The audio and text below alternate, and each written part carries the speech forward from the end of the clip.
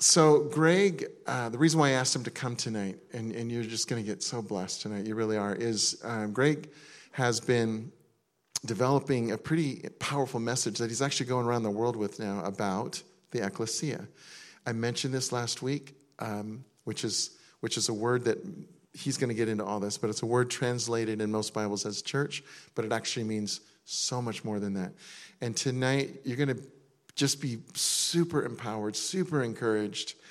Really, honestly, congratulate yourselves that you came tonight because you picked a great night.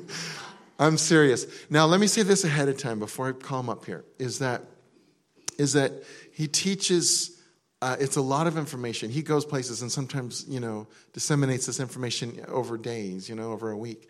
He's going to pack in a bunch. So don't worry if you don't get it all. Remember, this is going to be on podcast. It's going to be, in fact, anyway, we even have notes and stuff. And so all that to say, this is really about a heart change more than anything, a heart shift. And I explained it last week a little bit about the shift that the church is in. Greg's going to just give a lot more understanding to it, history behind it, why it is, what God had always intended for us to be. And so don't worry so much if you don't get every detail. Just kind of get swept up in the spirit of this thing and where God is taking the whole church, Ekklesia, around the world. This is big stuff. And I've been soaking in it, marinating it a lot more in the last year or two. And I feel like I'm just starting to get a feel for what God is really doing. But Greg and Wendy have been super instrumental in this process. So I'm telling you, you can open your hearts. They're really safe. And at the end, we talked about this earlier. I just want to say that at the end, we're going to go into some kind of a way to, a ceremony-ish kind of thing to empower you, anointing to empower you for those that want it, for who you are. Prayer teams, let me just tell you ahead of time, we're actually going to have you be empowered, anointed first, so that then you can be available to pray for people after they come through the lines. That makes sense? It'll make sense later. Oh, well, I could do that later, or do you want me to do that now? I'll do it later, because I'd rather them focus on you. So when you get later, I'll give a little bit more instruction at the very end when we're ready to go there, all right? Okay, so just get your hearts ready. Holy Spirit, we give you permission. Spirit of truth, come.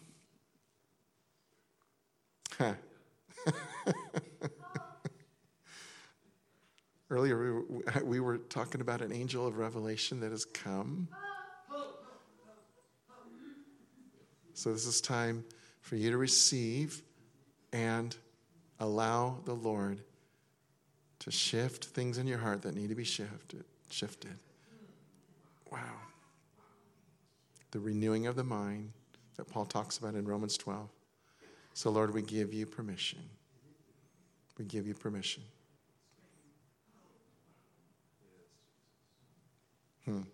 Yeah, good. Amen. So would you welcome with me my good friend, Greg Simas. Yeah, that's good. This is good. Here you go. All right. Good seeing you. All right. I like to have fun. You guys ready? And I love the Word. And so I sometimes I just take my Bible, just hold it really close. I don't know if that's being too vulnerable too soon, but sometimes I've actually just kissed the Word. I mean, Jesus is the living Word. I get that, but I love the Word. And we actually started Convergence House of Prayer, was Harvest House Church, way back in 1996. And we started in Newark, California, in Newark. And now we are in Fremont. So we are neighbors. And we are close. We are 20 minutes away from each other on a non-traffic day. You know what I'm saying? Can we get an amen on that one, right? I mean, even coming up here tonight, it's Saturday, and we're driving from Fremont. We're going up through the hill, 580 and all this, and there was just like traffic, and there was just like, and you're trying to hold on to your salvation and everything, on a Saturday. So, this is a monster right here, man. Look at this. Wow. All right. All right, good. Well, this is going to work. This is not going to work. This is going to stay up, and then I'm going to move my Bible over there, and then I'm going to do this over here. And so I'm going to lower this down over here. I'm going to lower it down over here. Brent, you're amazing. All right? And I am so good. We have this over here. Is it okay? It looks good over here? Yeah? It looks good? Okay. So we've, there's so much to say, and I don't have a whole lot of time to just get acquainted with you. This is my wife, Wendy. So, honey, why don't you stand up? We've been married. Been married 33. We've been married somewhere around 33 years. We have 3 children. We have Hannah Joy, and was married to Andrew, and they are youth pastors over at Convergence House of Prayer, and they've been married 6 years, maybe 8 years, 10 years. Okay, all right. And she has 2 sets of twins, and so and I'm a twin, and so my understanding through my wife is that the father carries the gene, I guess, or whatever it is, and to the daughters, and so she had Hope and Samuel, and then about 2 years later, or a year and a half, 2.5 years later, she had Nehemiah and Josiah, and so she had 4 children, 2.5 years old and younger, and I didn't see my wife for months, because they live in Fremont too. They're serving with us. And can you imagine 4 children, 2.5 years old and younger? I mean, that is crazy. And 3 boys and 1 girl. And that girl is the oldest, and she rules the roost, let me tell you. She does. And so that's Andrew and Hannah. And then we have our son, Jordan, who's 26 years old, still single. And he's our worship pastor and director, and he's doing a phenomenal job. He's also overseeing our groups and a bunch of stuff over at Convergence. And then we have our youngest little girl, and my baby girl, your baby girl. And she's 19, and this is her 2nd year at Bethel Supernatural School of Ministry. And so she is in the second half of her 2nd year, and then she's praying about 3rd year, what she's going to do there. So, and she has a significant other that we both like. Yeah. Yeah, amen. Yeah, we're both in agreement there. So if she hears the podcast, honey, we really love Billy. And so he's from Kentucky. And so we're just having a blast. We've been at Convergence now for 23 years. And, we've moved in different locations, but we're planted, and we're loving it. And there's so much of our ministry that is so complementary. So that's why we get along real well. Because we share the same values, we share the same passions, we share the same goals, we share the same heart, And so, and I don't even remember 2003 and meeting Brent and Suzanne. So, but Wendy does. When you're saying, yeah, it was 2003, I go, this guy's got a great memory. And so, I just want to say, it is super great to be here, and we are loving being here. We love your guys' heart. We love the worship. That was great. Todd, you're a gem. Where's Todd at? Right there, man. Way to go. Way to kill it, and in a good way. You know what I'm saying? Kill it, yeah. So, and the whole team, you guys did great. Ekklesia, this message I started studying probably 3 years ago, and the Lord led me to. If you want to write this down, led me to an author. His name is Dean Briggs. He wrote the book Ekklesia Rising.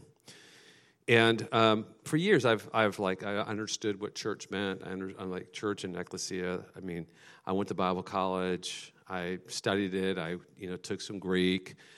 But with what Dean wrote, just kind of begin the journey really kind of shifted my focus a bit.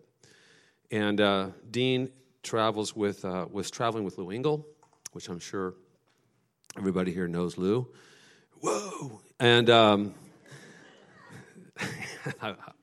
I'm refraining. I'm really refraining. And so jumped on that. The Holy Spirit used that book, and then it kind of sent me on a journey.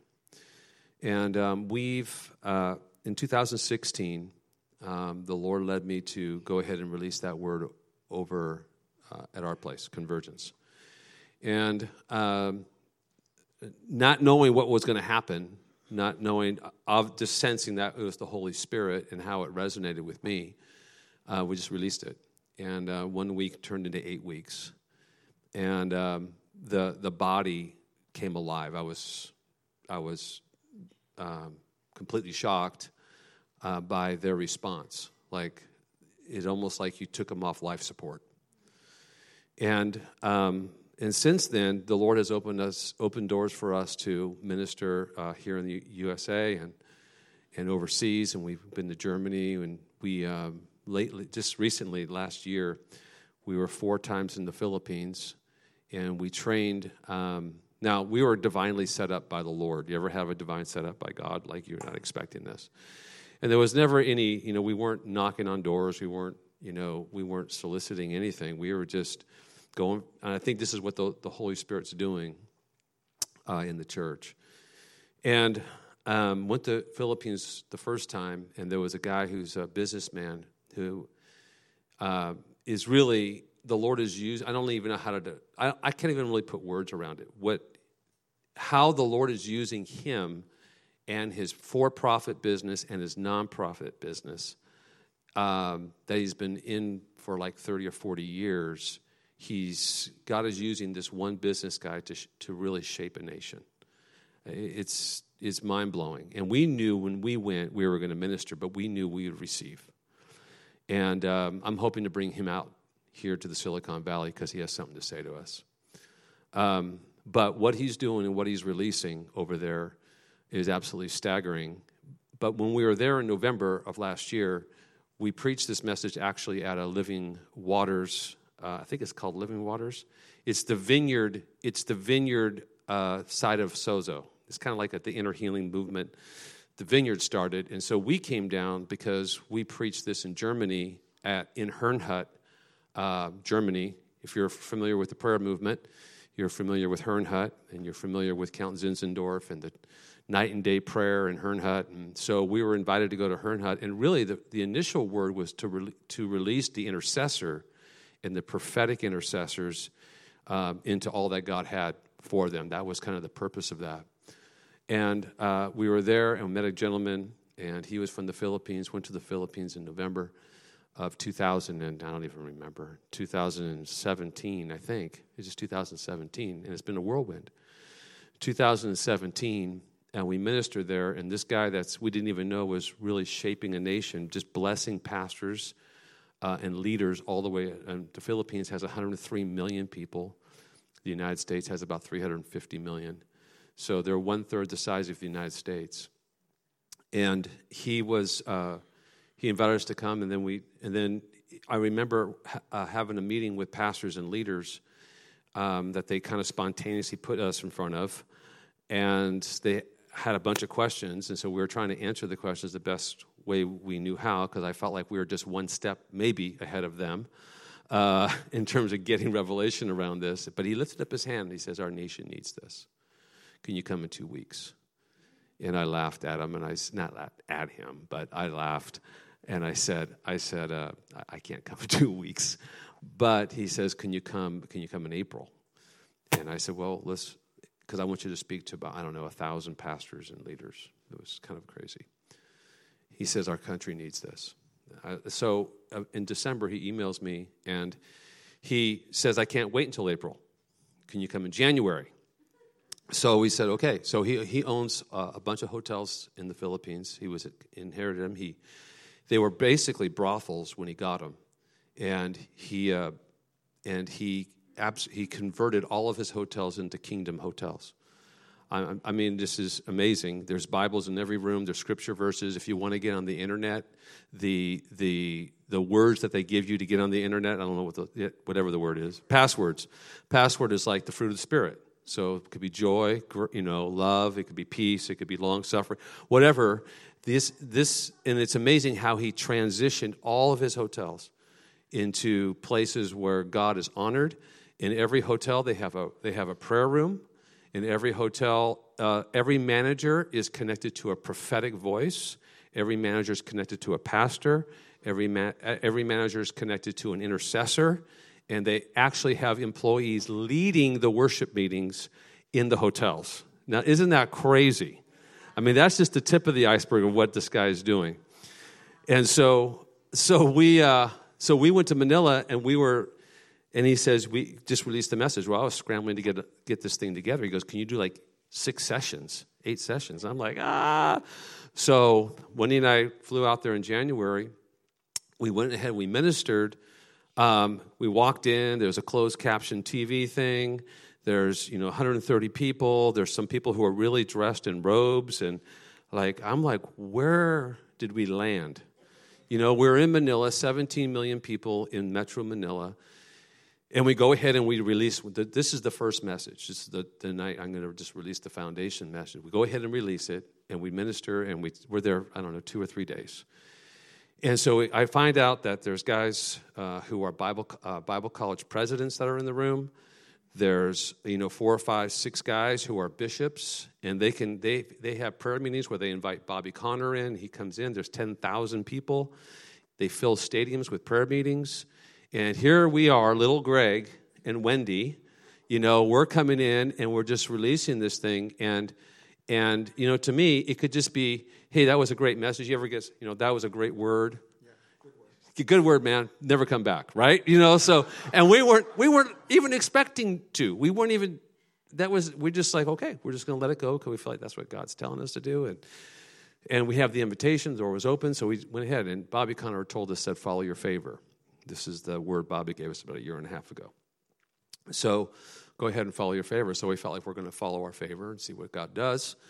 And so we went ahead and we did that, and we ministered, and we had this guy who has a master's in Greek walked up to me, and he said, that was a great series. I said, well, you have a master's in Greek. Was I okay?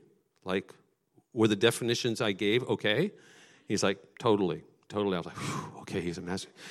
It's like, but I love to learn. I'm a constant. I love to grow. I love to learn. I love to take, if I'm ministering on a word or something I feel like God's given me, someone comes up to me and says something to me, I want to keep growing. Like, oh, that's good. Feed that to me, because I just want to make sure I get it right. And so just released it, and then from there, you guys, they invited us back, and we went up to the northern part of the Philippines. We ministered 3 or 4 times. We went back in July and ministered in central Philippines all the way down to Mindanao. We had 2 international flights and 7 domestic flights in a matter of 10 days. And so they had us running all over the place doing this. And so we feel like the Philippines is impregnated with Ekklesia. And we feel like the Lord is going to use the Philippines to really minister to the entire Asian rim. Japan, Korea, Malaysia, and because Whedon has connections to all those nations. And I'm just telling you guys, the Lord is breathing. We always want to catch we always want to push our sails to the wind. That's kind of how we live. And so whatever the Lord's breathing on, we just want to get right there. And we want to sail into what he's doing. I don't have time to be involved with what he's not doing. And I don't think anyone in this room wants to be involved with what he's not doing. We want to be involved in what he is doing. And so I just want to just share that with you as just an amazing, kind of a fun thing to kind of set the table a little bit. Our church is kind of not flipped upside down, but the people that are in the chairs are so empowered right now. We have seen probably twice the miracles we've seen, twice the miracles we've had previously we've seen now. I mean, we had a woman who was healed of her cervix was regenerated. God regenerated her cervix. She had problems with her pregnancy, and she just delivered a few weeks ago. I can't even remember. We have people being healed and saved in the marketplace, and I think it's all part of what the Lord's doing with Ekklesia. So you guys ready? All right. Father, we just thank you for this evening. We thank you for Blazing Fire. We thank you, God, for the years of ministry and anointing and presence that this body has brought to this region. And I bless that. I bless that. I pray, Lord, that you would come, that you would open up our hearts. We're ready to receive. We're ready to receive more. In the name of Jesus. And everyone said, amen. Take your Bibles and let's turn to Matthew chapter 16, whether it's paper Bibles or digital Bibles, your phones, your Androids. In our place, I don't hear a lot of pages turning, Everyone's on their phones, and so I don't know if they're Facebooking or, checking their, text messages. And I don't want to encourage that for anyone in the room, but let's go ahead and read Matthew 16 and verses 13 through 19. When Jesus came into the region of Caesarea Philippi, he asked his disciples, saying, "Who do men say that I, the Son of Man, am?" So they said, "Some say John the Baptist, some Elijah, and others Jeremiah, or one of the prophets." And he said to them, "But who do you say that I am?" And Simon Peter answered and said, "You are the Christ, the Son of the living God." And Jesus answered and said to him, "Blessed are you, Simon Bar-Jonah, for flesh and blood has not revealed this to you, but my Father who is in heaven. And I also say to you that you are Peter, and on this rock I will build my church, and the gates of Hades." How many have the King James Version? Does it say hell? No? Does all your translations say Hades? Oh, good. That's the right word. "And the gates of Hades shall not prevail against it. And I will give you the keys of the kingdom, and whatever you bind on earth will be bound in heaven, and whatever you loose on earth will be loosed in heaven." All right, let's just jump right up to Matthew 16:13. It says, when Jesus came into the region of Caesarea Philippi. So let's take a look at what that region was like. So Jesus takes his 12 into the region of Caesarea Philippi. Caesarea, has anyone been to Israel? Yeah, a lot of you been to Israel? Okay. Have you gone to the gates of Hades? That's always a great, okay, just Brett and Suzanne. Maybe a few others. All right. Just you. Okay, whittle it down to one. All right. The Caesarea Philippi is the most northern region, named after two emperors, Caesar and Philip. Thus we get the name Caesarea Philippi. Caesarea Philippi is a town that is near Mount Hermon. The thing that we have to immediately understand is that Caesarea Philippi was the center of pagan worship in the Hellenistic world. Jesus takes his young millennial disciples. It's true, because a disciple is never older than their rabbi. And so if Jesus is right around 31 years old, that means these guys are in their 20s. So I want you to think about in the book of Acts, that city taking and transformation is being led by 20-year-olds. Come on, you got to be louder than that. You're the only one.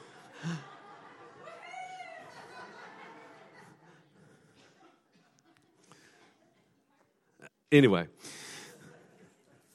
so Jesus takes his young disciples, millennial disciples, the furthest north to the edge of Caesarea Philippi, up to the gates of Hades, which sits at the bottom of Mount Hermon. So Jesus is with his 12. He skirts by Caesarea Philippi. He doesn't really land there. He skirts by Caesarea Philippi, and he takes a 2-day journey, 2-day by foot a 2-day journey up to the gates of Hades, which actually sits. Do I have a slide behind me? Oh, there's working. All right. I just remembered because I was going to talk about the gates of Hades. So, and if you looked closer at the gates of Hades, you will have seen, if you look closer at the gates of Hades, you will have seen, now that's actually shot in Israel. That's actually what do you call this thing, a board with a drama thing? Okay, yeah. So someone actually took a picture of this on the internet, but when we were there at the gates of Hades, that is actually right there. So this is their depiction from the Israel depiction of what actually it looked like during the times of Jesus. So go back to the first one. So you see that's what it looks like now. Go back to the next one, and that's what it looks like back then. Kind of gives you an idea of what's going on, all right? But everybody looks really nice there. You know, everyone's just kind of having fellowship, right? And they're just talking with each other. But it was a dark, pagan region. Pan was worshipped at the gates of Hades. There were 14 other gods that were worshipped there. And Pan, if you don't understand Greek mythology or didn't know about Greek mythology, Pan was the half goat, half man, lust-filled sex god who dwelt in caves. In fact, if you looked in that second image on the far left and you see the cave right there, they used to call that the cave of Pan. And so we get the word panic from the word Pan. If you looked closer, we don't look closer there. If you look closer, you will have seen people worshiping this goat god Pan. You will have seen sexual acts with prostitutes and goats, offering this as worship to Pan as well as other gods. If you just want to go, don't do it now, don't get on your iPhones, and please don't do it now. But if you want to, just type in Pan in your Google search bar and then hit images, and you'll see the images of Pan and what there's some pretty, I didn't even want to put a few slides up here. They weren't like bad, but I'm just saying, Jesus is far bigger than some God named Pan. You know what I'm saying? So this was Caesarea Philippi, namely the gates of Hades, was the most occultic, deepest, darkest, satanic region in Jesus' day. Caesarea Philippi was despised by Jews. It was despised by rabbis. Caesarea Philippi was the opposite of Holy Jerusalem. It was a place of darkness, debauchery, and occultism. The modern equivalent of Las Vegas, I would say, we bless Las Vegas in the name of Jesus, but you know what I'm saying. Las Vegas, San Francisco, and New Orleans rolled into one. No good Jew would defile himself by traveling to such an accursed place. Namely, the gates of Hades, the city's Hellenized pagans believed this was the great abyss, which makes the entire cave a frightful doorway into the underworld, one of only a handful of portals in the known empire. They call this place the gates of Hades. If a pilgrim were to linger long enough, he would witness perverse rituals involving sexual acts with goats and temple prostitutes in honor of the goat god Pan, Lord of shepherds and music, God of pleasure and fear. On the outer wall, carved recesses in the cliffs celebrate other deities too, like Echo, another one I'm not even going to try and pronounce, and possibly also the fertility goddess Nemesis. It is believed that both Baal and the spirits of the dead enter the underworld through these gates into Hades. Because the cave entrance looks like a yawning mouth of a naked stone. So further research, at least in the Old Testament, is that they used to actually throw babies into that cave as an offering to Baal.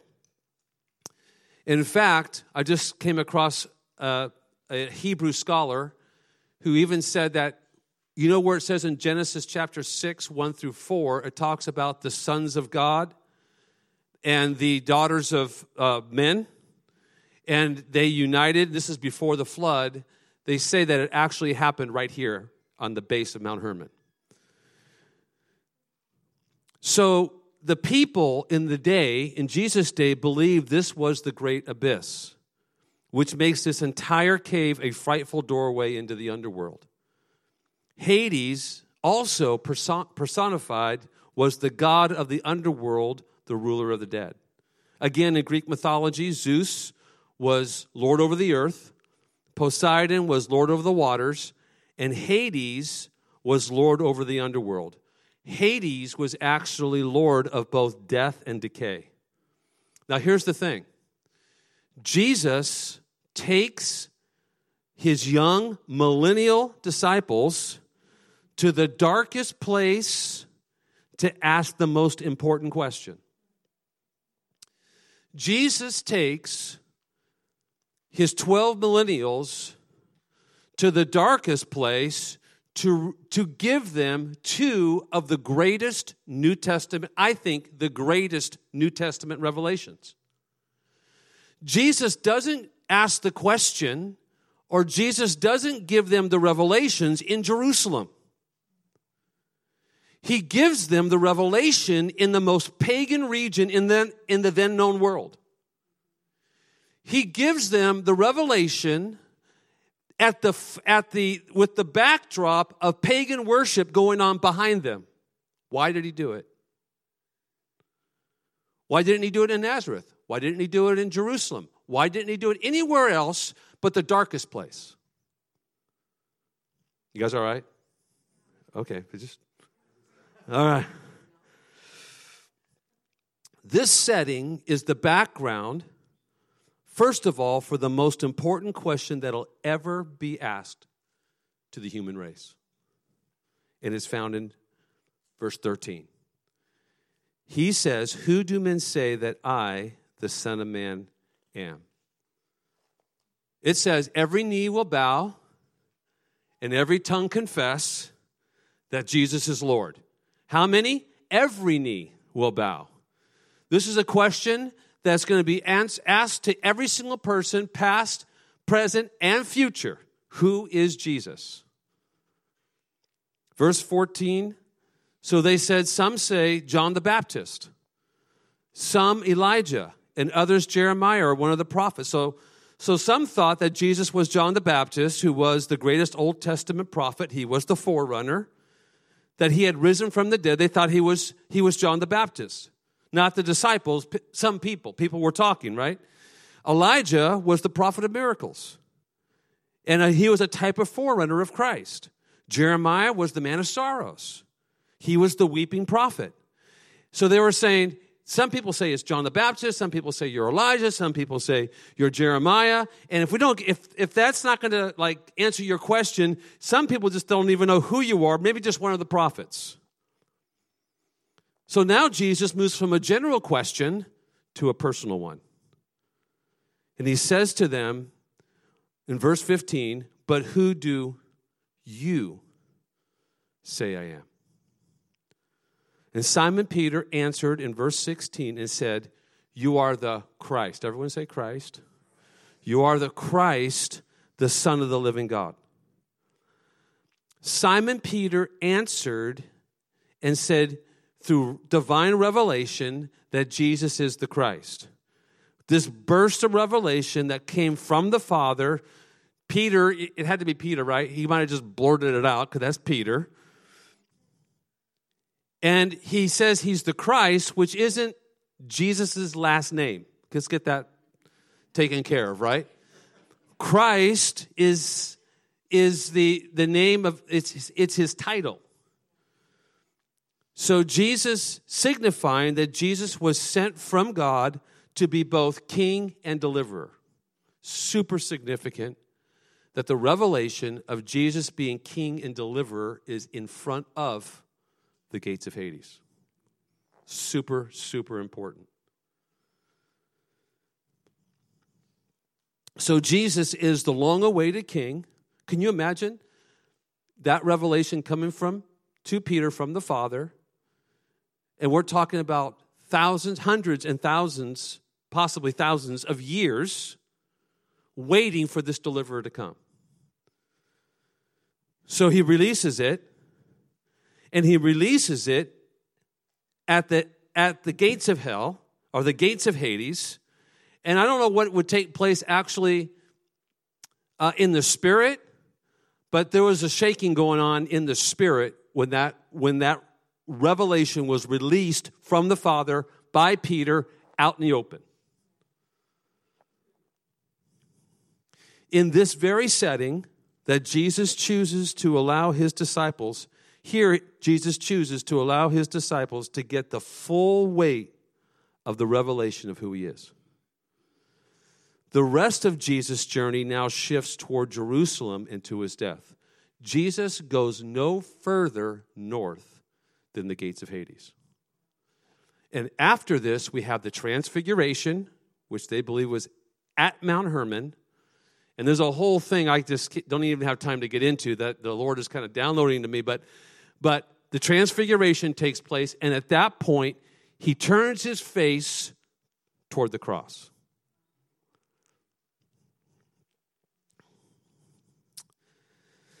The rest of Jesus' journey now shifts toward Jerusalem and to his death. This is the pinnacle of the disciples' revelation of Christ and what he wants them to know.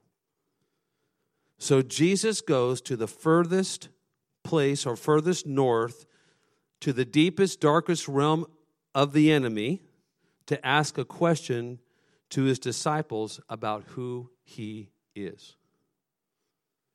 He is not in Jerusalem. He is at the gates of Hades. The question we have to ask, why did he choose the gates of Hades? I mean, why not the temple? I mean, think about that for a moment. There's the tabernacle of Moses, right? There's the Solomon's temple. There's the restoration of the temple when they came back from Babylon. I mean, the temple has been in their history for hundreds and hundreds, thousands of years. Why here?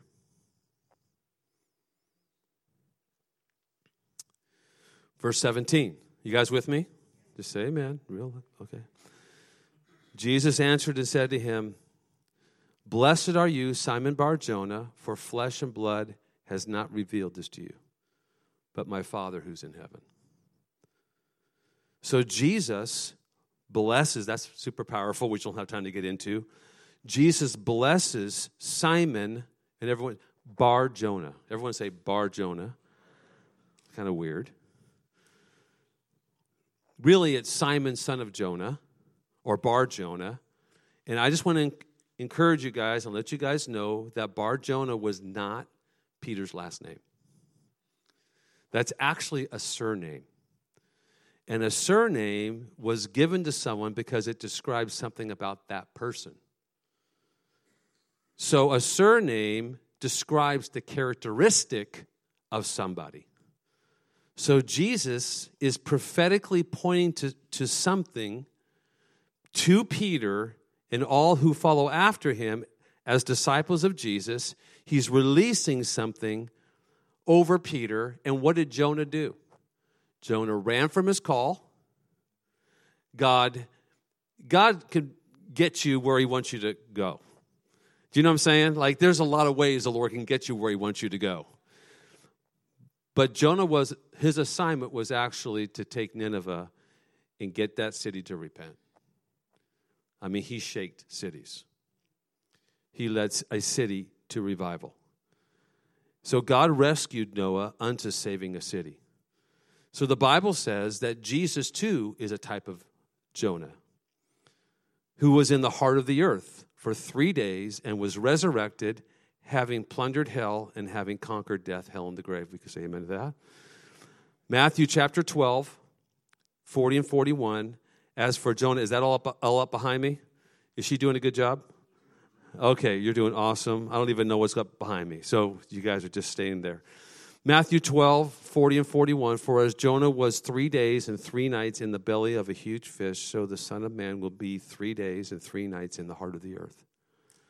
The men of Nineveh will stand up at judgment with this generation and condemn it, for they repented at the preaching of Jonah, and now something greater than Jonah is here. Ephesians chapter 4, 8, 9 says, this is why it says, when he ascended on high, he took many captives and gave gifts to his people. What does it mean that he ascended, except that he also descended to the lower regions of the earth? In other words, Jesus is going to make his way into the very cave that pagan gods were worshipped as both king and deliverer to claim the legal right to our lives as the great Redeemer.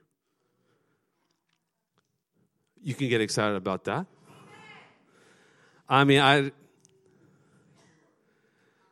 Okay. So there he is. He's at the gates of Hades. He asked the great question, who do you say that I am?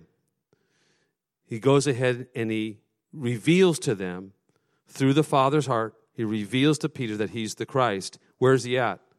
The gates of Hades. He is going to make his way into that very cave. And he's going to take the keys and he's going to make a spectacle of principalities and powers. And he's going to come in and he's going to gain the victory for us.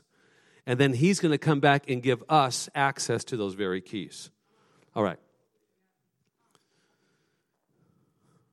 So we have to understand that Jesus is not only pointing to the fact that he is the Christ, he's also pointing to something else. And this is where we start really getting into Ekklesia. So that was all intro.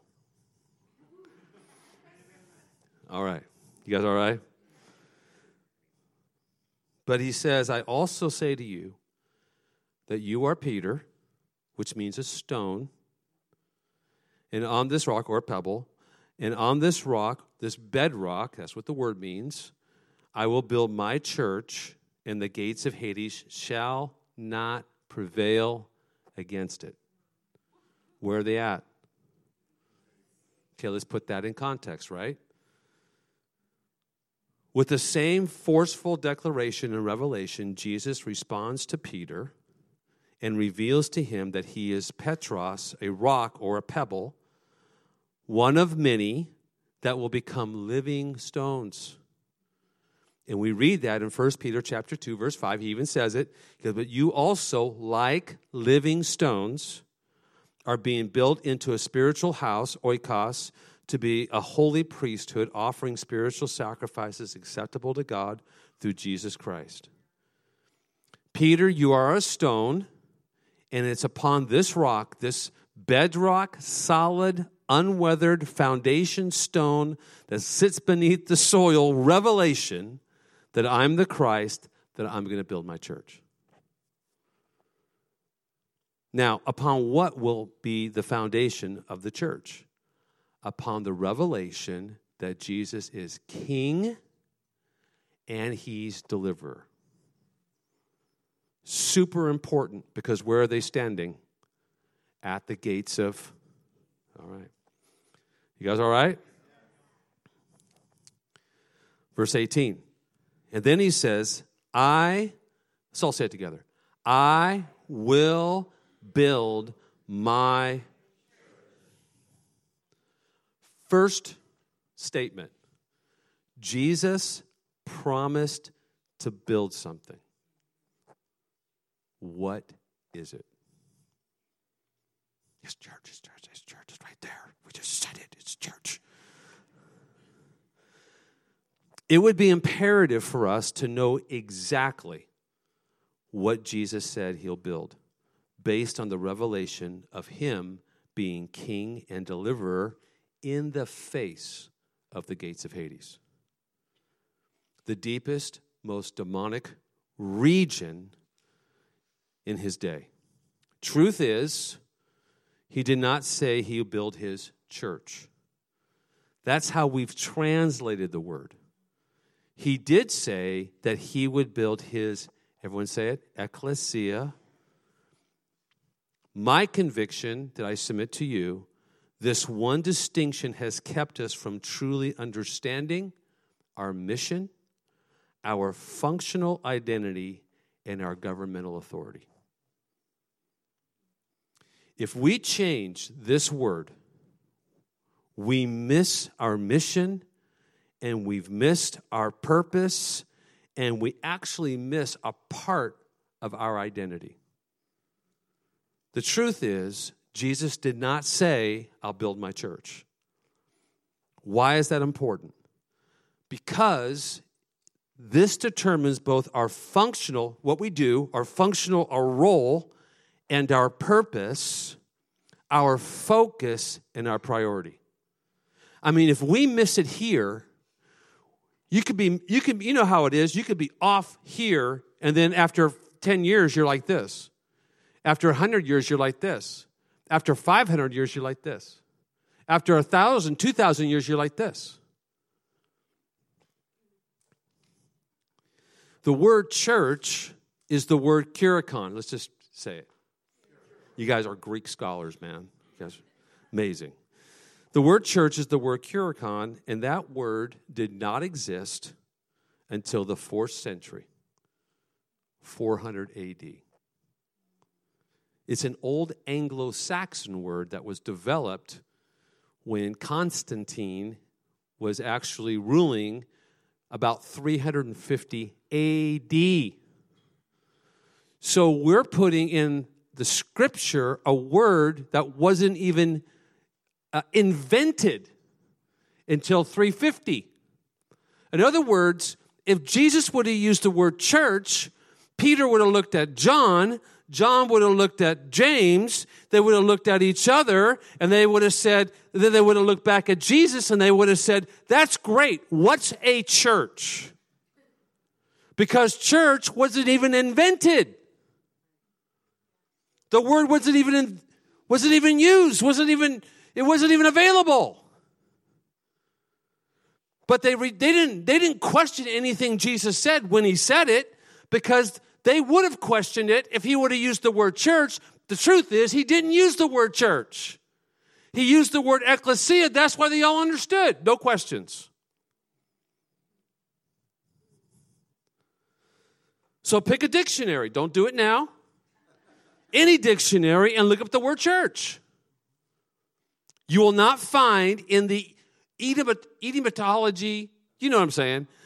Yeah. All you guys. If you go down way down there, right? You're like, where's the root system of this word? If you look in there, you will not find the Greek word ekklesia. You'll find a Latin word. Why isn't the Greek word there? Because church and ekklesia are two different words. Oh, come on now. You guys got to say, I love you, I think. On my Apple device, because I'm an Apple fanboy, evangelist. Okay, amen. The definition and the origin of church is, here it is, a building used for public Christian worship. Is that what Jesus meant? Upon the revelation that I'm the Christ, I'm the King, and I'm deliverer in the face of the gates of Hades, I'm going to build more buildings. That's what I want you to do. I want you to build a public place of worship.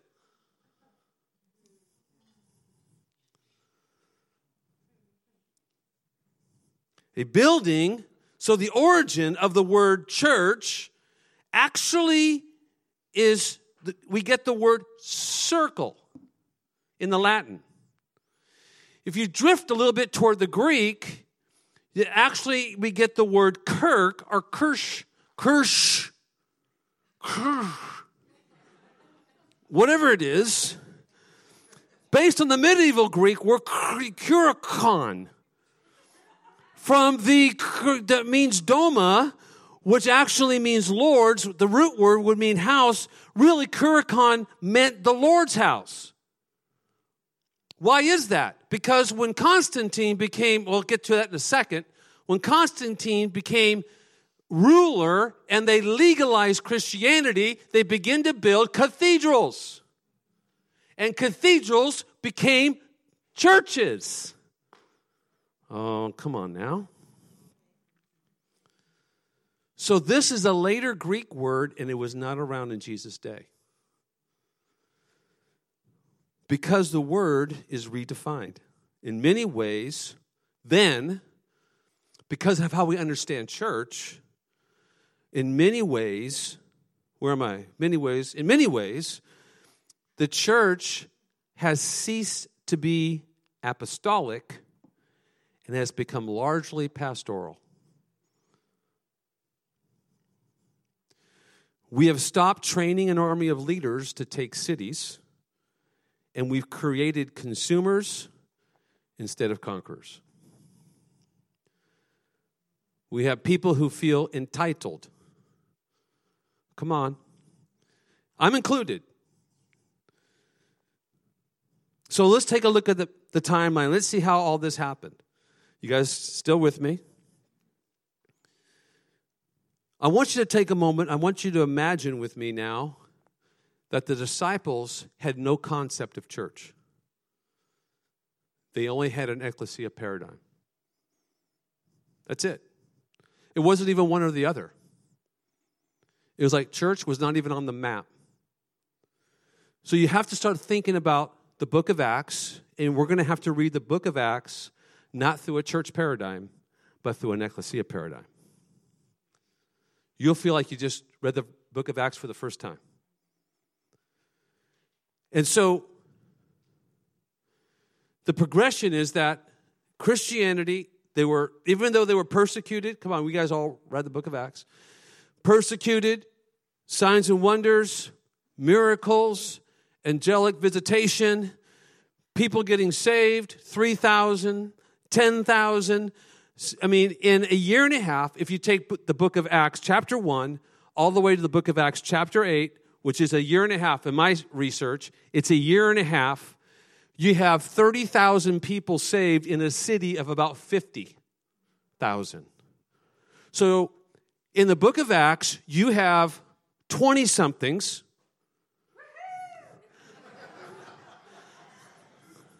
You have these 20-somethings in a year and a half. Think about this. I love context. I love to imagine. So here they are, a year and a half later and there can't be, I think Peter was like 22. A little older than 22. I think he was older. He was older than maybe 26. Because remember when Jesus said, Peter's like, hey, we got to pay the temple tax. And Jesus says, hey, go fishing, and when you fish, pull out that fish, and you'll find 2 drachma, one for you and one for me. Where's the drachma for the other guys? Because you have to be 22 years old in order to pay temple tax.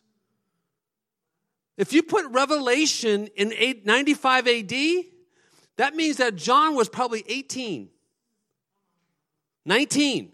We got to get context. These guys were young, but they don't have a church paradigm. They have an Ekklesia paradigm. And plus, they've been with Jesus for 3 years, That does help. So if you start thinking about the book of Acts, 100 AD, 200 AD, 300 AD, revival is being poured out. Yes, there's persecution. All kinds of things are happening, but revival is taking off so much. It gets to the point where the revival movement spreads so much and expands so much that in 325 AD, the Roman Emperor Constantine, who I just alluded to, he legalizes Christianity. The Roman Empire, the Roman emperor of the Roman Empire legalizes Christianity. Now, we would think that's the pinnacle of revival. If the government begins to bring us into that place, and at this point, the word church actually is invented and grows into popularity as cathedrals and churches are being built. And at that point, if you understand history, the scriptures are canonized. So you have the Old Testament and the New Testament scriptures being canonized. In 380 AD, another Roman emperor, I think I could say it right, Theodosius, whatever. It sounds good, right?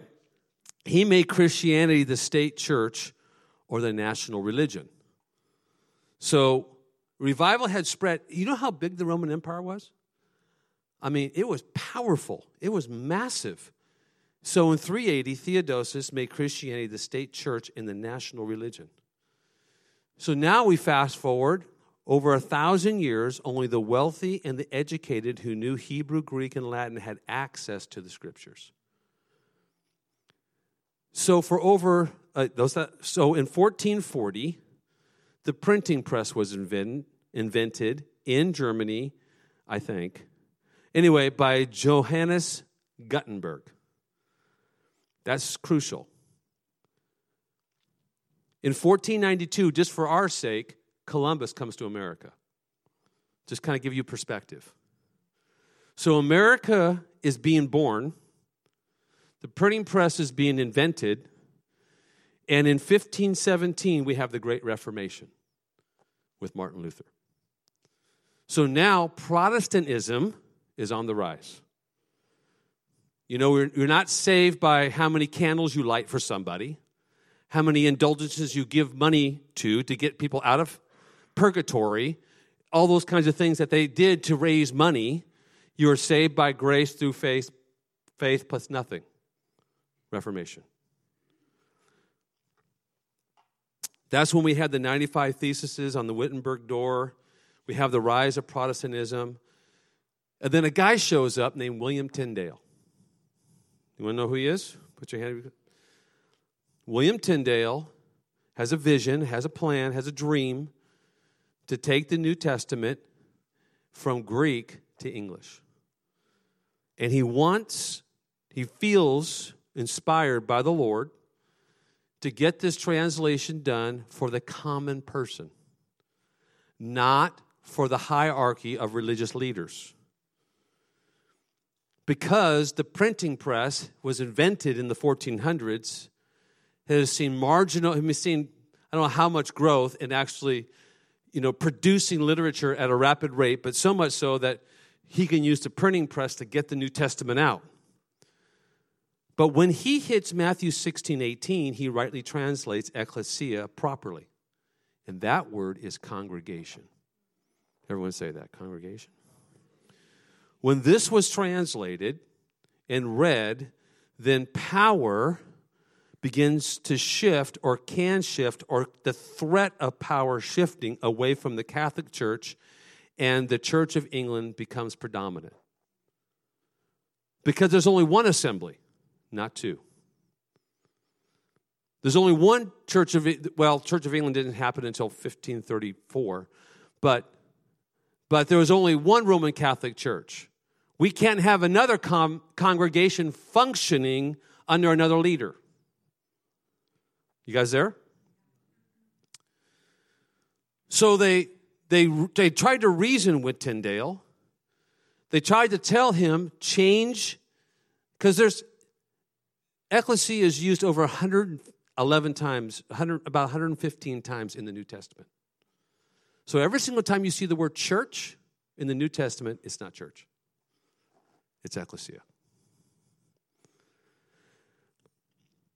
So they reasoned with him, and Tyndale refused to change the word in Matthew 16. What chapter am I in? 16:18, from congregation to church. And because of his tenacity, he was betrayed by a guy named Henry Phillips, he thought was his good friend. He was betrayed. He was beaten, and he was burned at the stake by the Roman Catholic Church because of that one word. King Henry VIII rises to power, and King Henry VIII wants to annul his wife. He wants to divorce his wife. He wants it to be an annulment. And the Roman Catholic Church says, we're not going to grant the annulment. We're going to grant the divorce. You can't. We're not going to. So what he decides to do is start the Church of England, which we know now as the Anglican Church. So through the act of supremacy, King Henry becomes the head of the English church and nullifies the Pope's authority. And then once he becomes basically the Pope of the English church, he annuls his wife. And he marries somebody else. Under King Henry's reign, he oversees the projects of the Great Bible, written in 1535, and the Bishop's Bible, written in 1568.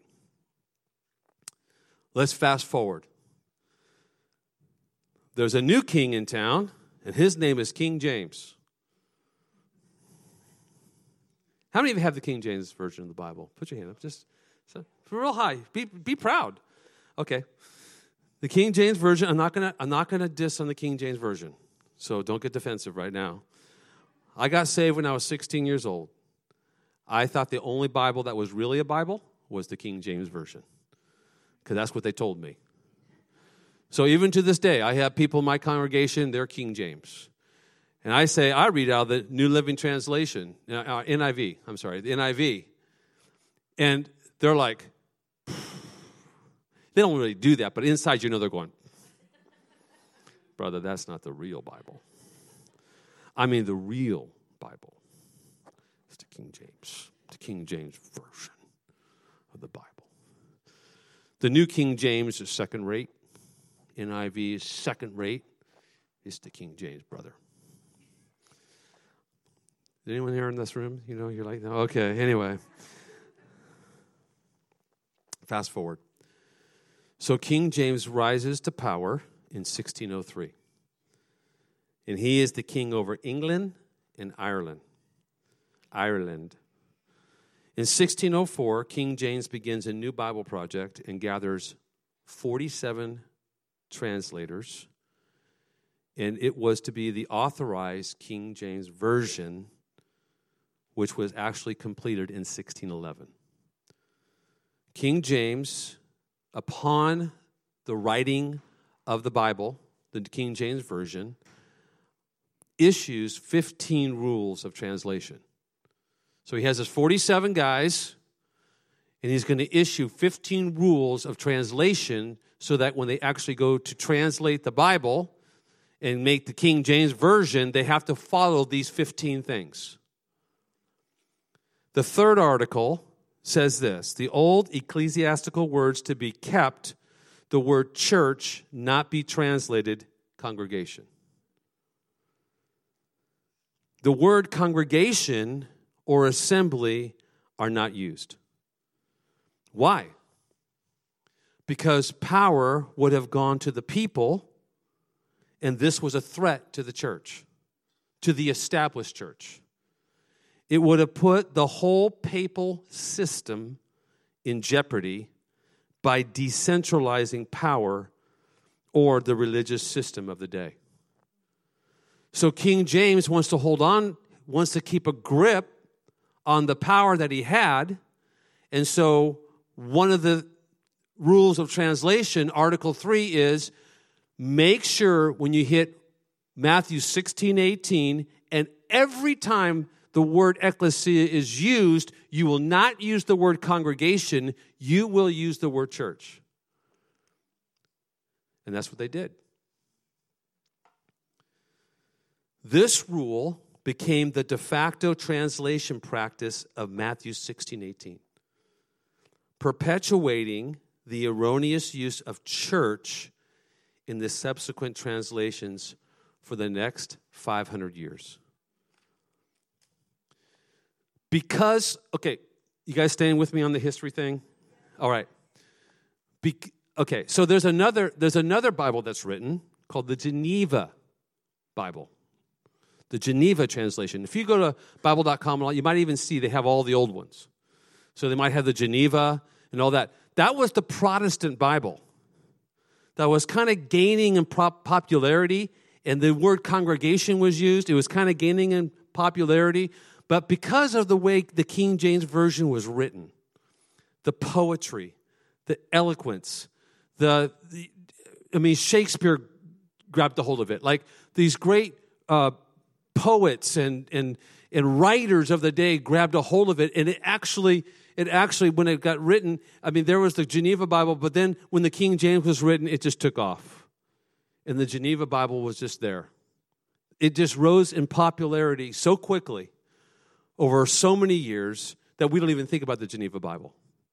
I mean, I have to ask you, you know what? But if I asked you, hey, King James, come on, this is 2018, and we're still talking about the King James Version. And I'm still saying the joke, brother, if you don't have a King James Version, you don't have the real thing. If it's not in the King James, it's not true.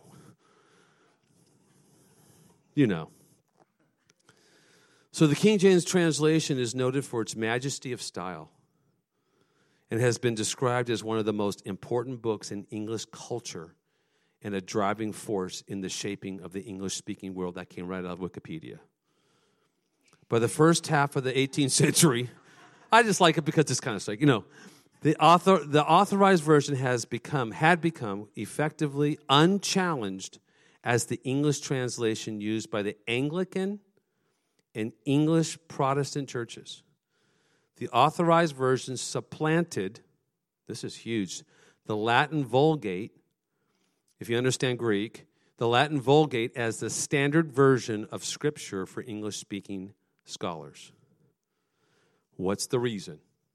It came down to two things: power and control. At this point, let me just release this over you. You guys can judge it or not. I believe at this point, our identity was stolen. At best, it was concealed. So how do we use the word church? Well, what church do you go to? Why did you leave that church and come to our church? How was church today? My church is located in Fremont. Where's your church located? We gave to the building fund so we can build a church. Because church and ekklesia are two different words, they carry two different meanings. Now, I've been a pastor for 33 years, and I love the church. I wouldn't be in ministry for 33 years if I didn't. But I get kind of fiery when the enemy tries to steal part of my identity. And I actually get a little fiery when the enemy is trying to steal part of my church's identity. And I get really fired up when the enemy tries to steal our identity for like hundreds of years. Because we have people who are bored in church. We have pastors who are bored with church. We have pastors who are burning out, trying to spin 8 plates, trying to keep it all going to keep their church happy. We have pastors who are burning out. We have pastors who are entering into moral failure. We have pastors who are depressed. We have pastors who are ready to leave. Because I think we're building something other than what Jesus said. Does that mean we still gather? Yes. Does that mean we still equip? Yes. What we have to do is we have to release the congregation into the harvest fields and let them do the labor and let them do the work of the ministry. Oh, and you guys. You still don't really know who I am. You're still looking at me like, who's this dude? And where is he going?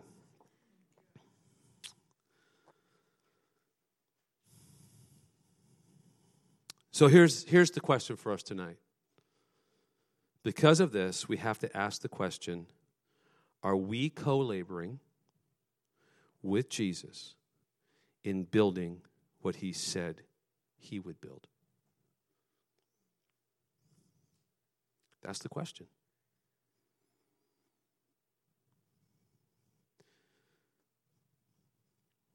Is our message the same as his? Now, I'm not going to tell you how old I am, but I'm older than 50. And I don't have time, and I don't want to waste time building what he's not building. I have no interest in building something he's not. So I better find out what this is. I better find out what Ekklesia is to make, at least to look to see if I'm building what he's building. And if I don't know what Ekklesia is, then I have no idea what he's building. And I'm not even saying it's anybody's fault. I'm not saying it's my fault. I'm not saying it's Pastor Brent's fault. I'm not saying it's the congregation's fault. I'm not saying it's our grandfather's fault. I'm not saying I'm not blaming anybody. I just want to find out what he's building. That's all I care about right now, is what is he building? I'm not going to point fingers or anything. I just want to know, what is he building? And if he's building what we're doing, then I'm totally cool. Let's build. Let's co-labor. But if Ekklesia is different than church, and I'm actually involved and engaged in something that maybe he's not, even though he's still lovingly drawing me, right? I mean, there's things that we do in the church that's good. That's valuable. Loving each other is a good thing. But is that what he's actually building? I better find out. And, oh, come on now. I'm saying the point to my head, and I'm like, that's a good point. That's why I said, come on now, it's talking to me. Because this is what we've seen happen. If I'm building something that he's not building, then I actually don't have the DNA to be building this. But when I fall in line with what he's building, I have the DNA from heaven to actually be equipped in building what he's building. That's why we have so many people who are frustrated in this arena, because I think it's something that he is not engaged in, nor do we have the DNA for. But if I fall in line with what he's doing, then that opens up, that unlocks my spiritual DNA, and I access heaven fully, because I'm building and I'm in line co-laboring with what he's building. In other words, when I shift from church to Ekklesia, I actually become more of who I am. That makes sense? And I could tell you, we've seen that at Convergence. We've seen that in our house. When we've embraced, I didn't have to work hard to let people know about Ekklesia and all this kind of stuff and trying to convince them. Once they heard it, they were like, oh! It's like someone just cut their chains off of their wrists and they were actually set free into something. Does that make sense? I didn't counsel them into that. I didn't wax eloquent behind the pulpit. No, I just released what I felt like that was, and they studied it for themselves. I always tell my congregation, go deep. Study it for yourself. Go after it. But it unlocks something. Oh, you guys, come on. All right. So what really did Jesus say, and what does it mean? What is Ekklesia? The word translated means assembly or congregation. Ekklesia is used 115 times in the New Testament. Of these, it is improperly translated church all but 3 times, which I don't have time to tell you. This is Acts 19. Jesus used it. In fact, this is the first time we see it in the New Testament. But the Apostle Paul used it. John used it. James used it. And the writer of Hebrews used it. Jesus could have used any word in Matthew 16:18. He could have used bride. He could have used kingdom. He could have used temple. He could have used army. He could have used family. But he didn't. He used the word Ekklesia. There were 3 main institutions in Jesus' day. There was the temple, which is religious. There was the synagogue, which is religious. And there was the Ekklesia, which was governmental. The temple carried the presence, prayer and worship. The synagogue carried the word and fellowship. And the Ekklesia was the ruling legislative assembly. The Ekklesia, the word Ekklesia means a legal ruling assembly. The Ekklesia was not just an assembly, it was a legal ruling assembly. It was governmental, not religious. It's the local ruling expression of heaven on earth. This is why Jesus brought them to the gates of Hades. He brought them to the gates of Hades because he's telling them to be governmental and rule, not to build a building. The Passion Translation is the only translation that gets it right. Matthew 16:18 says, I give you the name Peter, a stone, and this truth of who I am will be the bedrock foundation on which I will build my church / whatever it's called, my legislative assembly. It wasn't a religious word, far from it. Ecclesias were in every city. The participants of the ecclesia were male citizens over 18 years old and up to 6,000 in number. The ecclesia was put into place around 400 BC by the Greeks in the Grecian Empire. Cities were legislated by the ecclesia for over 400 years before Jesus even showed up.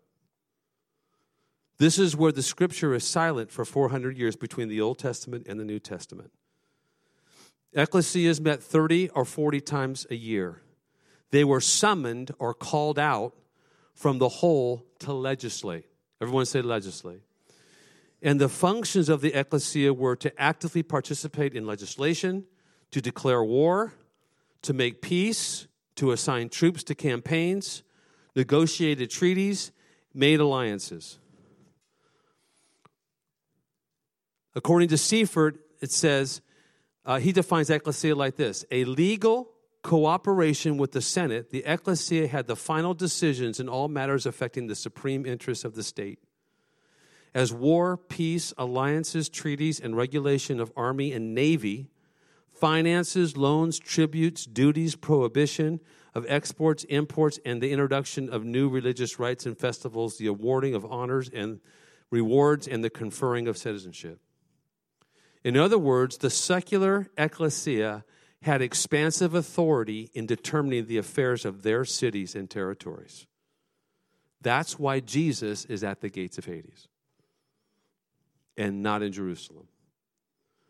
To adequately manage these affairs, the ruling council typically met 3 or 4 times a month. This is what we do on Sunday mornings. We don't have a church service. We have an ecclesia gathering. Oh, you guys. Saturday night. That's when we're here. Saturday night. Saturday night, doesn't matter. We're 2 or 3 are gathered. Sorry, Pastor Brent. Suzanne.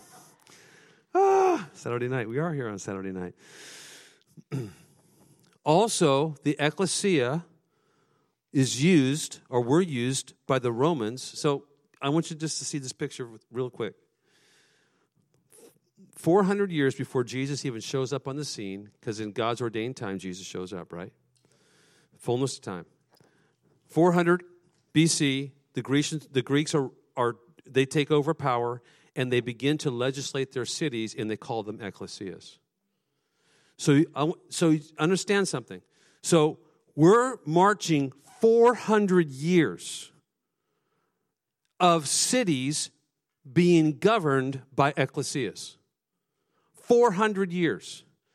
That means that Ephesus had an ecclesia, Antioch had an ecclesia, Philippi had an ecclesia, Colossia had an ecclesia, Jerusalem had an ecclesia. Every city had an ecclesia. So you had the temple, you had the synagogue, and you had the ecclesia. The ecclesia was as common as the United States government. We have a government. Our kids are taught government when they're little. They grow up understanding the history of our government. They understand. Everybody grew up with an ecclesia. So this was not foreign news. And so that's why Peter didn't say, hey, what's an ecclesia? I don't know what an ecclesia is. Hey, James, what do you think? No, they understood exactly what Jesus meant. We're taking cities. That's why these guys rose up. That's why Jesus said, hey, I'm not building an ekklesia, I'm building my ekklesia. It's mine. I'm in charge of my ekklesia, my legislative assembly. Oh, you guys are staring at me.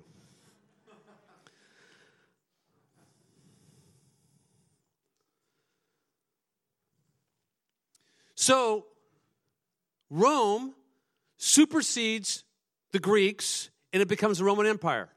The Roman Empire keeps the ekklesia. They not only keep the ekklesia, they expand it. So now ecclesias are not only being used to run and legislate cities, ecclesias are being used to colonize regions. Kind of like bringing heaven to earth. So they're colonizing regions, and so the leader of an ecclesia group that would colonize regions was called an apostle. So apostles were ones, thanks to Chris Valentin and Bill Johnson, apostles were the ones who actually were leaders of ships that actually would go to new regions, and they were told to colonize that region so that region looks like the city or the empire that they actually came from. So this area should be looking like Rome because we came from Rome. So now, not only when the Romans grab a hold of the ecclesia, not only do they maintain it, they expand it. And this expansion was in the paradigm, in the mind of our Lord Jesus and the disciples. Church wasn't. They got really quiet right there. I think I will.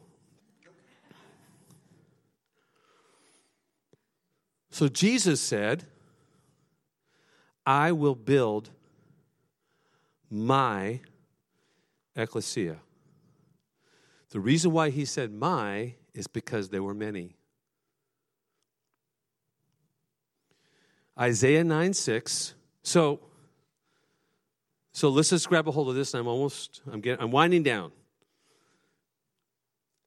In the New Testament, there were no churches, just ecclesias.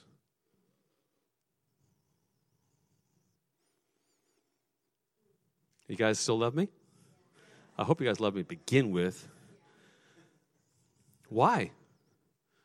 Because church isn't used in the New Testament. It's how we translated it. So every time you see the word church, if you're reading think about this, like Ephesians 1, 2, and 3. That'll just blow your mind for 20 years. The ekklesia is the manifold wisdom of God.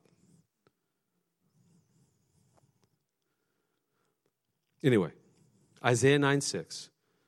For unto us a child is born, and to us a son is given, and the government will be on his shoulders. Jesus did not bring a religion. He brought a government. The government is called the kingdom. And he's the king of his kingdom. That's why the revelation of him being the Christ was so important. Because you are the king and deliverer of your kingdom and of your government, and the gates of Hades will not stand against it. Matthew 4:17, for this time Jesus began to preach and to say, repent, for the kingdom of heaven is at hand. So we are to co-labor with the great intercessor and administrate and legislate heaven to earth. For justice and glory, as a governing, ruling through love and service. It's never ruling to beat down. Jesus ruled through service. Jesus ruled through love. Jesus walked as the ekklesia. I want you to read, because we just do a whole nother session on why Jesus chose the ekklesia and Jesus being the ekklesia. So just read the Gospels and begin to let it just hit you as Jesus is functioning, not from a church paradigm, from an ekklesia paradigm, and him being the ekklesia.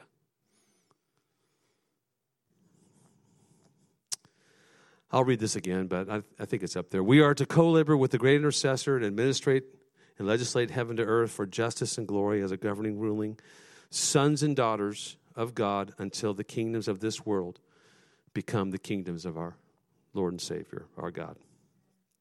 Here's the deal. God legally installed another government on planet Earth. A government that would be responsible and loyal to him above all else. The words, my Ekklesia, is a threat to every corrupt human government. The words, my Ekklesia, is a threat to every demonic principality. And the words, my Ekklesia, is a threat to even how we do church. But if we're so busy building the church, it'll be hard for us to function as the Ekklesia. Let me ask you what the will of God is. I'll ask you, and then I'm going to answer it really quick. This is my version of the will of God, right? The will of God is this, Matthew 6:10, your kingdom come, your will be done on earth as it is in heaven. The heart of God, at least the goal of the Lord, one of the goals, the chief goal, is Matthew 28. And that is the Great Commission to disciple and baptize nations. As you go, make disciples. The means or the divine agency to get the job done is Matthew 16. Matthew 16 is actually the preamble to the Great Commission. The Ekklesia is the redemptive agency to get us to the finish line. But if we're so busy doing church, we miss what he's building. We're distracted. We're not focused on the mission. It's really quiet.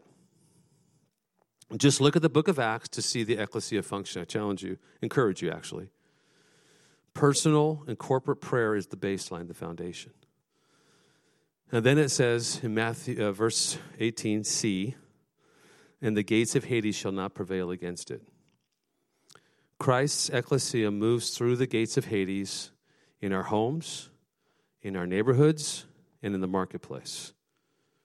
The Ekklesia has a target from the heart of the King himself. Everything that opposes the kingdom of God comes down. Verse 19, he gives us two weapons for just to move. And I just don't have time. Verse 19, and I will give you the keys of the kingdom of heaven, and whatever you bind on earth will be bound in heaven, and whatever you loose on earth will be loosed in heaven. The keys of the kingdom of heaven is the revelation, wisdom, and power to take ground. Jesus had defeated death, hell, and the grave. Jesus has defeated death, hell, and the grave. That means that he has the keys and the devil doesn't. What does that mean? That means that the devil is standing behind gates that he doesn't have keys for. Where are the keys? The keys are in heaven. And I think there's millions and millions of keys that we have access to. But until we get the revelation of who we are, we're not going to access those keys. The devil can only intimidate, and the devil can only keep us in a place where he has us confused about who we are. Because my Bible says that Jesus has all the keys. My Bible says that Jesus defeated the devil. My Bible says that he went into the middle of the earth. Like, my Bible says he actually rescued us, purchased our salvation, redeemed us, and now he has all authority, and he's given it to not the church. He's given it to his Ekklesia.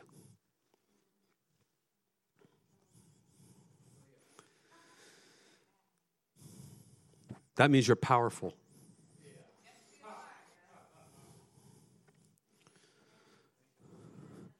In addition, we need a fresh understanding of what it means to bind and loose. Bind and loose is not yelling and screaming. Shakatat, that's, what's your name? That's not binding and loosing. Binding means to forbid, And loosing means to permit. So if I could sum up binding and loosing, it's as simple as bringing heaven to earth. And I just don't have any time, 0 time. I'm overtime to tell you what that's all about. We've made it too complicated. When you turn the light on, darkness doesn't stand a chance. When we release heaven, we bind something. When someone gets healed, heaven comes, heaven is loosed, and sickness is bound. It's just that easy. Focus on bringing light, and you'll bind and loose. So what are the implications? Let me just wrap it up here. We need to deepen our ongoing life-giving communion with the Father through prayer and worship, with the growing revelation that we are Christ's Ekklesia. While I fully believe in all aspects of the church, many churches and leaders have made prayer a means to an end to grow their churches. And secondly, to have communion with God. Why? Because we've measured success by attendance, not influence. So a good prayer would be this. This is a good prayer for me. It's a prayer I prayed this year. I actually look back at 2018. Is my region looking more like heaven than it did last year? That's the measure. That means we need each other. It's not a wrestling match on who's going to what church. That's doing church. That's small thinking. That's a church mentality that is nowhere in the kingdom. But if we shift the focus away from attendance to influence, then we begin to get outside the walls of our building and we begin to influence our city. And you're commissioned to do so because you're powerful in God. And so we've had this distance of the lay person and the clergy. It's nowhere in Scripture. You know that. Cannot find that in Scripture. You cannot see that in the book of Acts. 0. But we've created the distance. And so now when someone gets saved, you bring them to church. Well, why don't you lead them to the Lord? Come on now. I'm included. Well, once they get saved, I don't know if I could disciple them or not. I don't have the time. I don't have the program. There's 2-7 series. What series do I bring them through? What book? Can you imagine the church in the book of Acts, like figuring out, do I use NavPress? Do I use like what book do I have? Can I go to Amazon? Can I like? So we have people who are churched, and I say this, and it's a reflection of leadership. I think we have people in our churches we have people in our churches who are brilliant. We have people in our churches that just need permission. We have people in our churches who are ready to go. We have people in our churches that need to know that they're powerful, that they're filled with the Spirit, that they walk in the anointing. I tell our church, you're just as anointed as I am. We have a different function, but you guys carry the same anointing. Do you know what I'm saying? Why? Because we're Ekklesia. We're not church. And that unravels a whole bunch of stuff in a good way. It unlocks people. You know, we've had these passion talks. We've had these marketplace things at Convergence, and it's like every single year they want me to come up for 10 minutes and validate brilliant people who are working in significant places, because the people that are doing that feel like the only ministry that's worth anything is what's in the building and not their workplace. And though we need workers in our building, we have to validate. And I go, why do I have to stand up in 2018 in the Silicon Valley and validate 20-somethings and 30-somethings and 40-somethings saying that your work is your worship unto the Lord? Your work is your assignment. Not because you're the church, it's because you're the Ekklesia. Go through the gates of Hades in Facebook. Go through the gates of Hades in Google. Go through the gates of Hades in the job site or wherever they have you. It's like that's your assignment. Oh. Are you guys out there? We rule as sons and daughters. The sons and daughters message is not even a message, it's truth, is vital because it's the connection between intimacy and ministry. Number 2, we need to function as the bride who loves and the Ekklesia who rules. The people of the bride understand their rulership, not as a bride, but because they're the Ekklesia. And likewise, the Ekklesia understand the critical need for intimacy, not as a function of their rulership, but because they are also the bride. If it takes a bride to love Jesus as he deserves, the DNA of Matthew 16 reveals it takes the Ekklesia to conquer Hades. Number 3, we need to look at the church as a gathering of people, living stones of the Ekklesia, the called out ones who govern from a place of intimacy to shift the atmospheres of cities and gain air supremacy while winning people to Jesus and moving in supernatural power. I mean, the days of like the intercessor, the prophetic intercessor feeling like an outcast should never happen in an Ekklesia. I've ministered in prophetic intercession rooms, and I'm not like those crazy people, like, I shouldn't say you're crazy people. I'm not, bad choice of words, because my wife is like really flowy. So flowy. Like I'm not typically, unless the Lord just tells me, I'm not going to run around with banners and all that. I think it's a great expression. I think it's amazing. I don't do 100 prophetic acts a day. But in a lot of ways, I've talked to people who lead ministries, and the prophetic intercessors, they feel marginalized, and they shouldn't. Because a lot of the prophetic intercessors, they're governing in the Spirit. Number 4, we must take a fresh look at the book of Acts and see the Ekklesia functioning in love and power.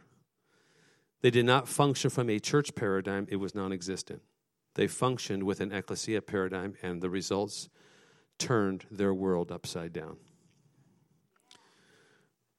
We need to ask the Holy Spirit, number 5, for wisdom and revelation according to the Ephesians 1:17 to understand what it means to be Christ's Ekklesia, God's ruling government on the earth. And number 6, realize it only takes 2 or 3 gathered to form an Ekklesia. It's rarely how many, it's always what kind. Yeah, it didn't make it up there. It didn't make it up there. Just realize that it only takes 2 or 3 gathered to form an Ekklesia. And you know what's staggering about that statement? Is that in Rome, in Jesus' day, they had let's just say policy, that wherever 2 or 3 Romans were together, there was Rome. So if you were visiting from one city into another, and you found another Roman, Rome's there. So Jesus says, wherever 2 or 3 are gathered, I'm there. They understood that. Let me just wrap it up. I have a few more minutes, right? A few more minutes? We can't do the whole impartation. We'll just do a mass impartation, or we should. Yeah, because I don't want you to feel like, I could be here until midnight. Your people are like, oh my gosh, this guy's crazy. All right, so I don't preach this long. It's like 1 hour and I'm usually done, but this is I told Brent, it's going to take me an hour and a half to get through this. All right, so we're taking a whole, anyway. I remember Bill Johnson sharing this story. Bill Johnson was talking about, how many of you guys were around during the spiritual warfare? I call it the spiritual warfare movement. The spiritual warfare movement was when C. Peter Wagner wrote a lot of the books. It was a lot on spiritual warfare, like get to know the demons in your principality and all this other crazy stuff. So, but one thing they did do, they prayed toward the 1040 window. How many of you guys remember that? 1040, remember the 1040 window? So the 1040 window was 10 degrees latitude, 40 degrees longitude, or something like that. And it actually covered the Middle East. And that was the actual target. And that was a target for, years and years and years. What was happening? we were functioning as an ecclesia. We were praying into that window as an ecclesia. We were invading the gates of Hades through intercession into that place. And so what happened was, a couple of years ago, I think it was just a year or two ago, Bill was sharing a story of how the people in the Middle East are seeing the man in white. Yeah? You think the man in white just kind of suddenly showed up? Because it just kind of like, let's just do this. The man in white shows up because there were people who were sowing in intercession for a decade. And now the man in white is showing up in such a place, it's in those places, and where a guy is standing out in front of the temple, people are coming into the temple, and so he just asked them, have you seen the man in white? So these people are coming up, going to do their worship thing, and he's like, have you seen the man in white? So before you know it, he has like 15 people who've seen the man in white through a dream. I mean, God's invading their dream life. God is invading, giving them visions. God's invading, God's evangelizing in the Middle East without men or women.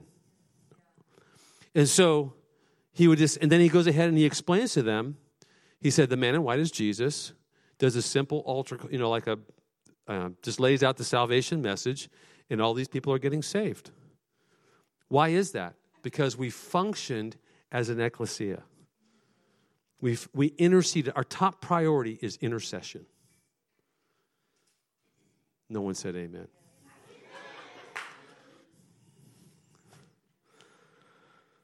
Oh, I was going to read that.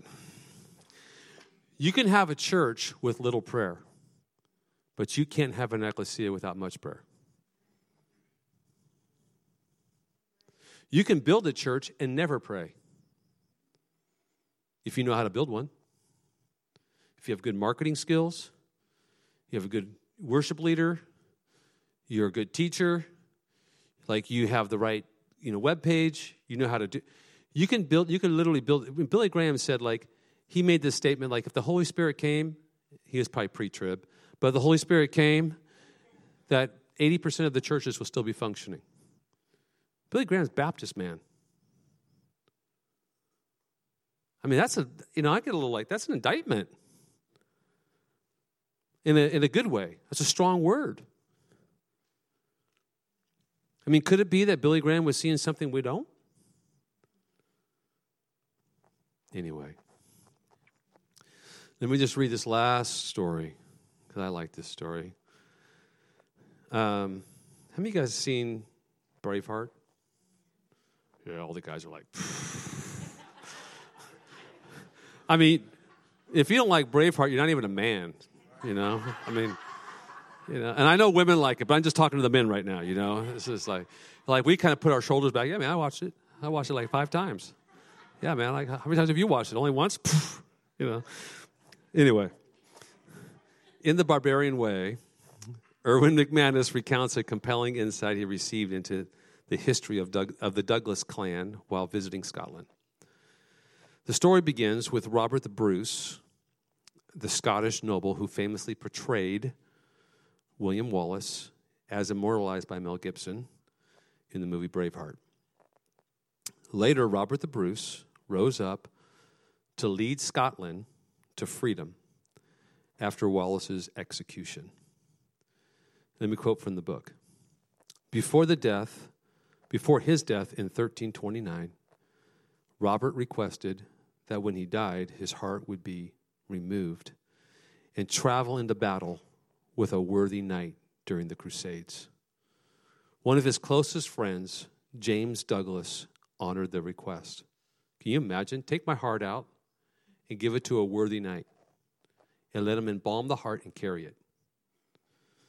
The heart of Robert the Bruce was embalmed, placed in a small container, and carried around Douglas's neck. In every battle he fought, Douglas literally carried the heart of his king into the fight.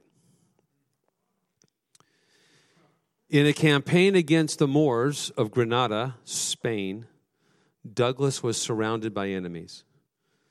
Knowing his death was imminent, he took the heart of Robert the Bruce from around his neck, and he flung it into the midst of the enemy forces, shouting, "Fight for the heart of your king."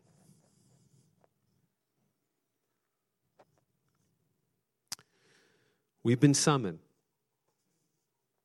tonight to fight for the heart of our king. To contend at the gates of Hades as Christ's Ekklesia.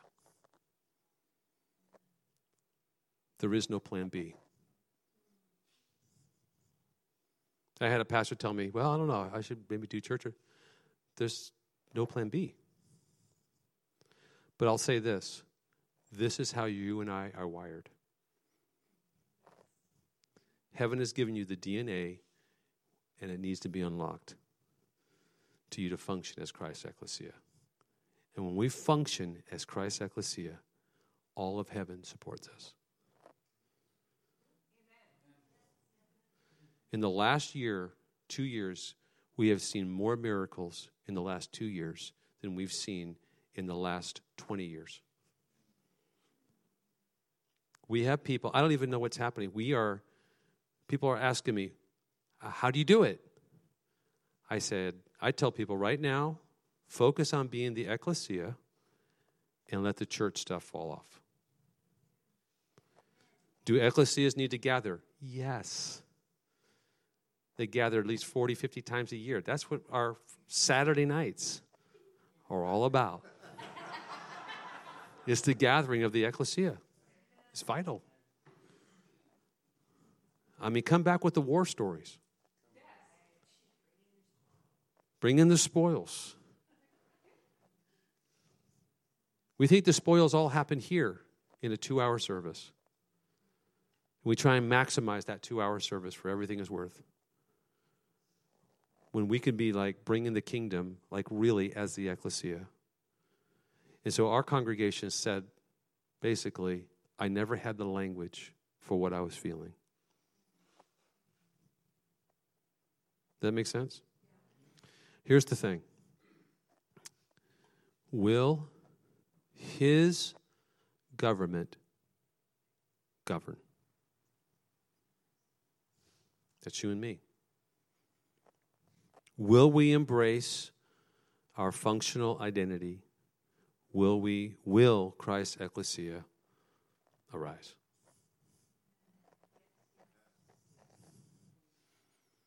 I went way long, and I super apologize. Super apologize. Super apologize. Thank you. Appreciate that.